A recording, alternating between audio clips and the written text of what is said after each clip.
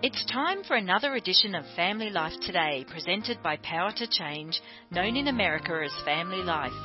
Welcome. We trust you'll find today's program interesting and hope it will be a great encouragement to you and your own family situation. So let's join our presenters, Dave and Ann Wilson. So I think every parent, when they get pregnant and they're getting ready to deliver their first baby and their second or third, they pray the same thing. What do they pray? A healthy child. Absolutely. Yeah. I mean, we did. Yeah. I'm guessing every parent in the world has always prayed, I don't care if he looks like this or that, but please, Lord, let him be healthy. And then, you know, you bring that little baby into your marriage and you have no idea the stress. It's going to be and the fights awesome and wonderful, but it brings stress into marriage. But then if you bring home a baby and you find out special needs, the stress is even greater. Yeah, we've already talked yesterday about how that can just create so much conflict within a marriage. And so we want to talk about that a little bit today, too. Yeah, we've got Sho Baraka back with his wife, Patrice. You've got 3 kids, and your second and third son, you discovered at some point they both had autism. Mm-hmm. Walk us back to, we heard yesterday about son number 2, well, your first son, but then you have another, and it happens again. Can you take us there? After having a child with autism and experiencing what life was like, I began to think about what the future looked like for my daughter. And I was thinking, like, I don't want her life to be consumed with caring for aging parents and a brother with special needs. And I felt like after everything we'd gone through with Zakai, our first son, that we pretty much had it figured out, that we decided to have another child, that we knew possibly the things to avoid, the things we should do, and, you know, the avenues we should take that we didn't know that were there. And so your first 2 were like a year and a half apart. Mm-hmm. Upon birth, yes. Yeah. The first one was 10 months old when I found that I was pregnant. And then, yes, so technically upon birth, it was a year and a half. And so when you found out you were pregnant with your third, how old were the older 2? So Zakai was 6. Yes. Okay. And our daughter was 7. Yes. And we decided that we could probably handle a third. That was a long time coming for me. Over the years, the Lord began to chisel away at the fear that lied in my heart of knowing that apparently I have a plan for this child. And I was like, no, thanks. So this was a 5-year conversation I was having with him. And basically it came down to, he was like, well, just tell me your concerns. I was like, well, Zakai needs help. And if we have another child and they need help, what is that going to do to our daughter? I need someone that's going to be a nurturer and help our daughter take care of Zakai, whom is also independent, so it will lessen the burden on her. And God was like, okay, done. What else? And I was like, we need Zakai to be a little bit more independent anyway. So we need him to be able to learn how to pick up things, know how to do things for himself, you know, things like that, so he's not so dependent. And long story long, we decided to go ahead. We had Zimri, our second son. Well, let me ask you, Sho, like, what were you feeling about this whole situation? I was like, let's go. Let's do you it. did? Really? I wanted more children.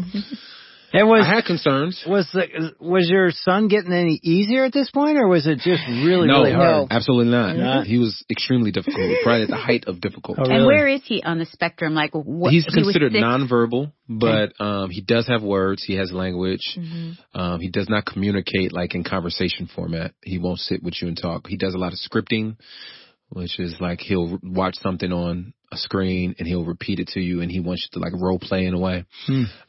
Highly intelligent though, can read, can write. Even at around 7, 8, was writing and reading. Before can browse the internet. Yeah. So he is gifted. Yeah, he's intelligent, just high temper, gets frustrated easy. And I feel like I'm talking about myself. Yeah, Patrice sort of gave you a look like, like father, like son. I watched something you did. You talked about being in a barbershop and how he just lost it. So, Zakai the difficulty with him was when you have autism, you can't communicate. And so when you can't communicate, like anybody, if you can't just communicate the things you want, it frustrates you. And you just get to a point where the only thing that you're going to understand is me throwing a fit, flipping stuff over, whatever. Well, barbershop is one of those spaces that at that time, it was a very difficult situation.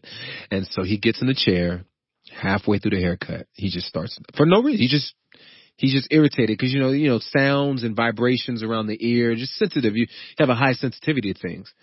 And so he's just not having it. Literally halfway through the cut, throws a fit. He's on the floor. Everybody, the barbershop's packed. But here's the beautiful thing. Like, I'm walking out the door and this woman just walks up to me and just taps me on my shoulder. And she's like, it's going to be okay. And I just start bawling, like tears just come out of my eyes. And she says, I have a son on the spectrum, and I know what you're going through, but I think she prayed for me. I don't remember much after that because I just remember just this release. Yeah, it's like an angel. Yeah. At the same time, there was this gentleman who was emailing me a lot because of a song I wrote. Well, it was a song that I partnered with a guy named Propaganda called I Ain't Got an Answer. And it was the first time I'd ever wrote a song about parenting son with autism.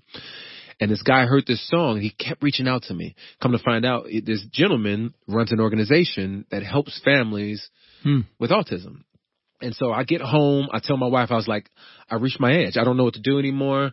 And I just went back to Facebook. I responded to this gentleman. I was like, I don't know what to do, but please help me. I need help. And he's like, come to this conference we're having. I want to introduce you to this behavior therapist. We sit in this hotel room for 2 hours with this woman. She gives us these techniques, these philosophies, these ideas, these therapy. And I kid you not, in about a span of a year, I'll say, our son went from an individual who was flinging himself across rooms, banging his head, wouldn't sleep in his own bed. And like from those types of behaviors to an individual who is the most joy-filled. I don't think it's hyperbole. I don't think I'm exaggerating. I don't think I've seen him get upset in the last 5 years. Really? Because of these techniques that you started? Well, it started from that, but I honestly feel, I mean... Sounds miraculous. No, it seems the spirit of God, like prayer, and here's the other thing I think happened too, is I talked about the rage and the anger that he had. I think he was just responding to the rage and the anger that I had as well. Like when he would throw a fit and the shame and the embarrassment that I would feel, I would respond like, you're embarrassing me. You would react. You're an embarrassment to me. And then the moment I realized, like, it showed, you got to respond in love. You got to respond with care and gentleness. I think that changed the way that he realized how we felt for him. The other thing I think we started to do is actually talk to him. Because oftentimes what happens when you have kids on the spectrum, you don't think they understand you, and you talk about them when they're in the space, or you talk around them. And I remember watching a video, or maybe it was the therapist who said, it's like, look, they understand you. They have the intellectual capacity. They may not look, they may be stimming. Yeah. And it may not seem like they're observing, but they're taking in what you're saying. And so we stopped talking about them. We started talking to him. We started actually engaging him in ways that were But we also started giving him words. We started teaching him sign language. Yes. Yeah. So he could communicate. And with sign language, we gave him words. We would say the sign, do the sign and say the word, and he would start responding. Because the things that he would need to communicate more often are the things that we learned and, we taught him so that way he could have a voice. So once he started doing it consistently, the sign language kind of dropped and he just started using the language. And then, I think it just kind of skyrocketed from there. Well, this song that you wrote with Propaganda, we were just listening to it this morning. Yeah. And honestly, I was teary listening to it because the words are so powerful. Should we read the words? It's apparent. Sometimes I think I failed as a parent, and my son having autism is rough. But maybe he doesn't speak because words don't say much. Maybe he doesn't need words to communicate his love. And sometimes it's silence that causes me to stumble. It's possible he's a version of me that's more humble. And I think my child finds more joy with playing with my phone, playing on his own. Will he shed a tear when I'm gone? I'm wrestling with the shame of an outsider's view of me, because his life is a spotlight on my own insecurities. But I know that his laugh, it lights up 1,000 rooms. And when he speaks to me, it's just like a flower blooms. This has just become my own digital diary. I'm at the doctor's office just hoping they would lie to me. My son will be all right. But if he's not, my son will be all right, because he is God's. Autism, sickle cell, or Down syndrome, still keeping the faith in the midst of hard living. We stand together because we have no other place to go. My son and I will live and fight even though I don't have the answers. Wow. All right. Amen. So when I wrote that song, it's crazy. Like he asked me to write a song about parenting. He was like, hey, would you mind writing about your son? And it was the first time I was like, yeah, I can do that. And I really honestly didn't even think about it. Like I just wrote the lyrics, walked away from the song, and then they sent me the track. They was like, hey, here it is, and it's completion. And I remember the first time I listened to it, and I was like, oh, wow. Like, I don't remember being that vulnerable when I wrote the song. It was just a Holy Spirit moment. Like, the Lord was speaking through me. And honestly, it was really my own cathartic moment. Mm-hmm. And it's crazy because oftentimes what happens is people send me all kind of messages about that song. And I was like, man, it was therapy for myself. And they talk about, man, that song is spoken to me. I have these insecurities. I wonder if my son loves me because he just, or my daughter, they just want to play with my phone. They don't care about me. And I'm like, look, they just express it differently. They love you. It's so they powerful. love you. And they just love you in a different way. And you have to overcome the insecurities of whatever you think perfect parenting or the perfect child is. God is a different assignment or a different contractual understanding that with you. And so, I mean, there's so many lines that in that lyric, one of them that jumped out to me was, I just wish the doctor would lie to me and tell me my son's all right. Yeah. How did that expectation that we all as parents sort of have, not that our kids will be perfect, but that they'll be normal. I guess that's the word. Normal in quotes. And then when they don't, whether they have special needs or they just are a healthy child, but they don't live up to our expectations, you had to have dealt with that. I think ultimately we know we come to Christ as broken vessels.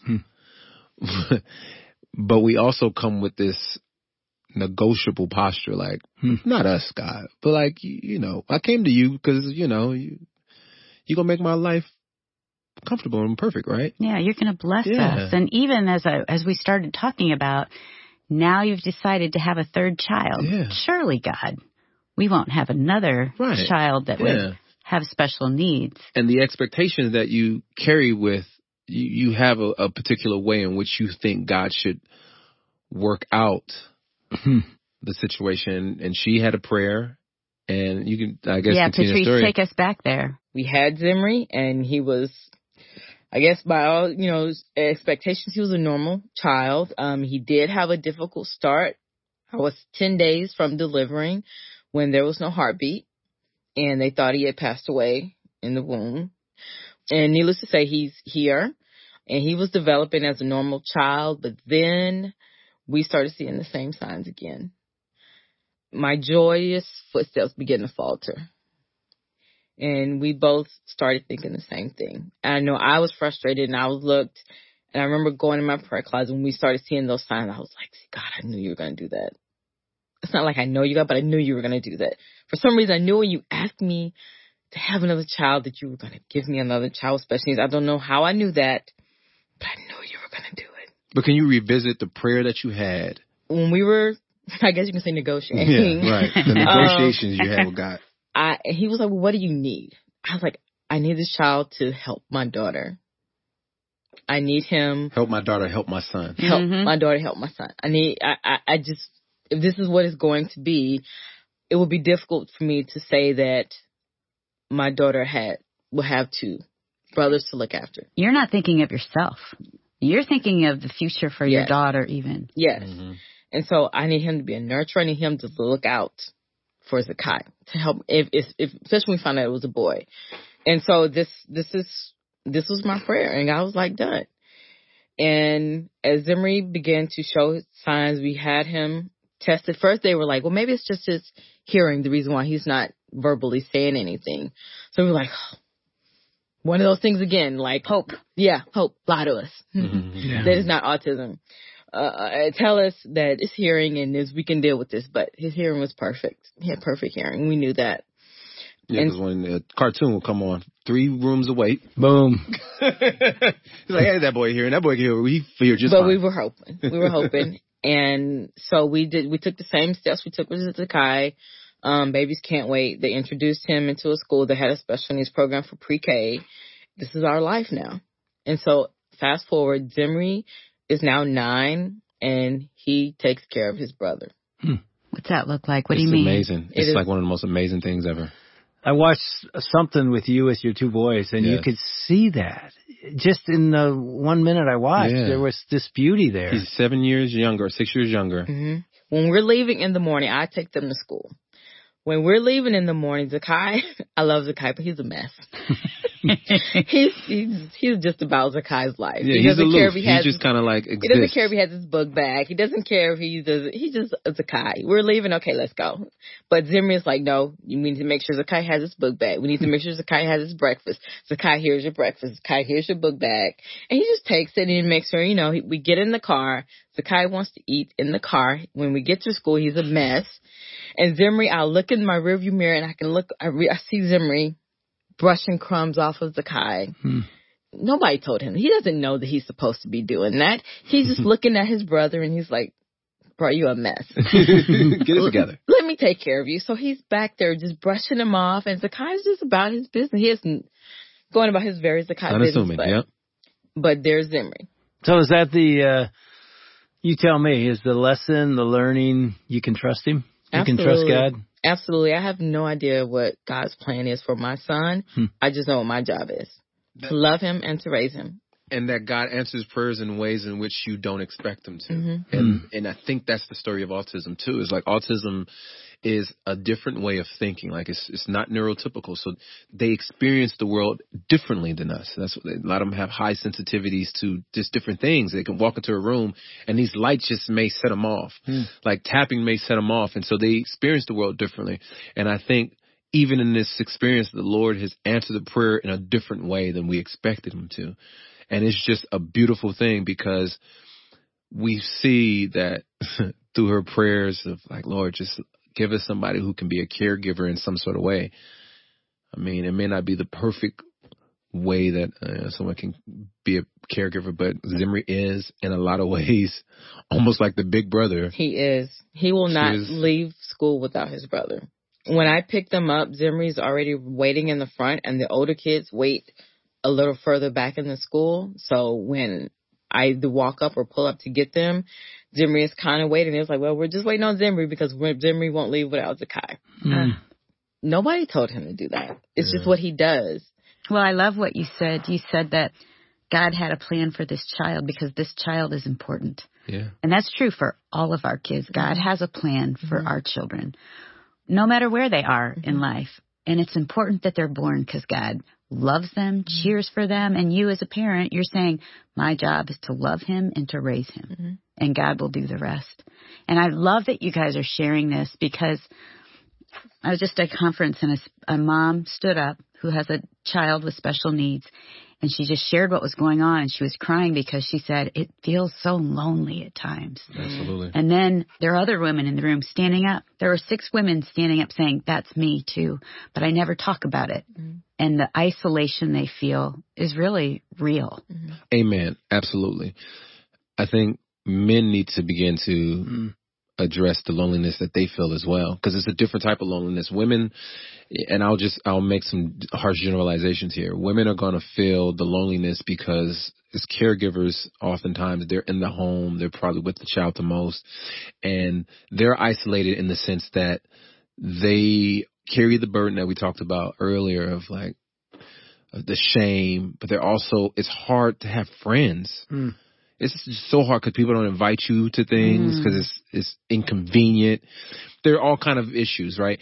But men oftentimes just are isolated or are lonely by withdrawal. They remove themselves because there's like, well, if I can't do these things with this child, then why even have an interaction?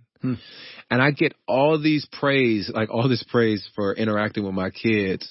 You know, I think it's good to be affirmed as a father. Like, man, it's good to see you interacting with your kids. And we go to camps and folks are like, well, why are you the only father that's actually active?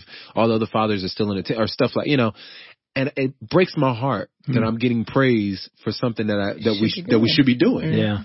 And part of the reason is because we don't normalize the conversation. It's like, look, we're going to have kids that don't perform in the ways that we want them to perform, but that shouldn't change our affection and the way we interact with them. And the more I talk about this publicly, the more that I see men talk about this, the more I hear them confess their shame and their struggle. Like, yeah, man, I don't know what to do.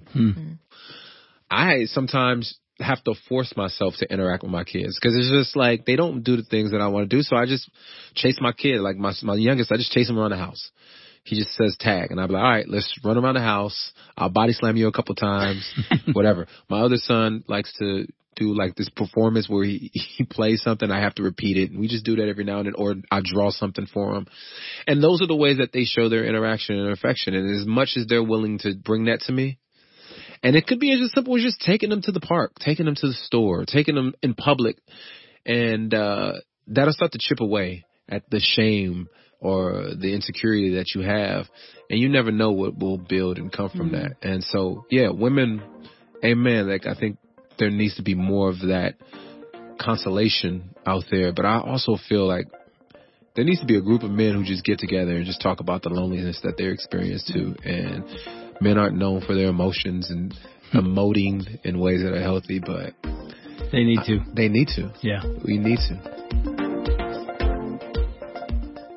We want to thank Dave and Ann Wilson and their team for another edition of Family Life Today.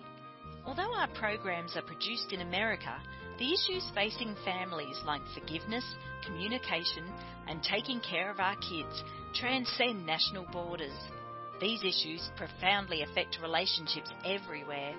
In Australia, Family Life is known as Power to Change, and our mission is to effectively develop godly families, the kind of families that change the world one home at a time. A key part of our mission includes strengthening marriages and families all around the world.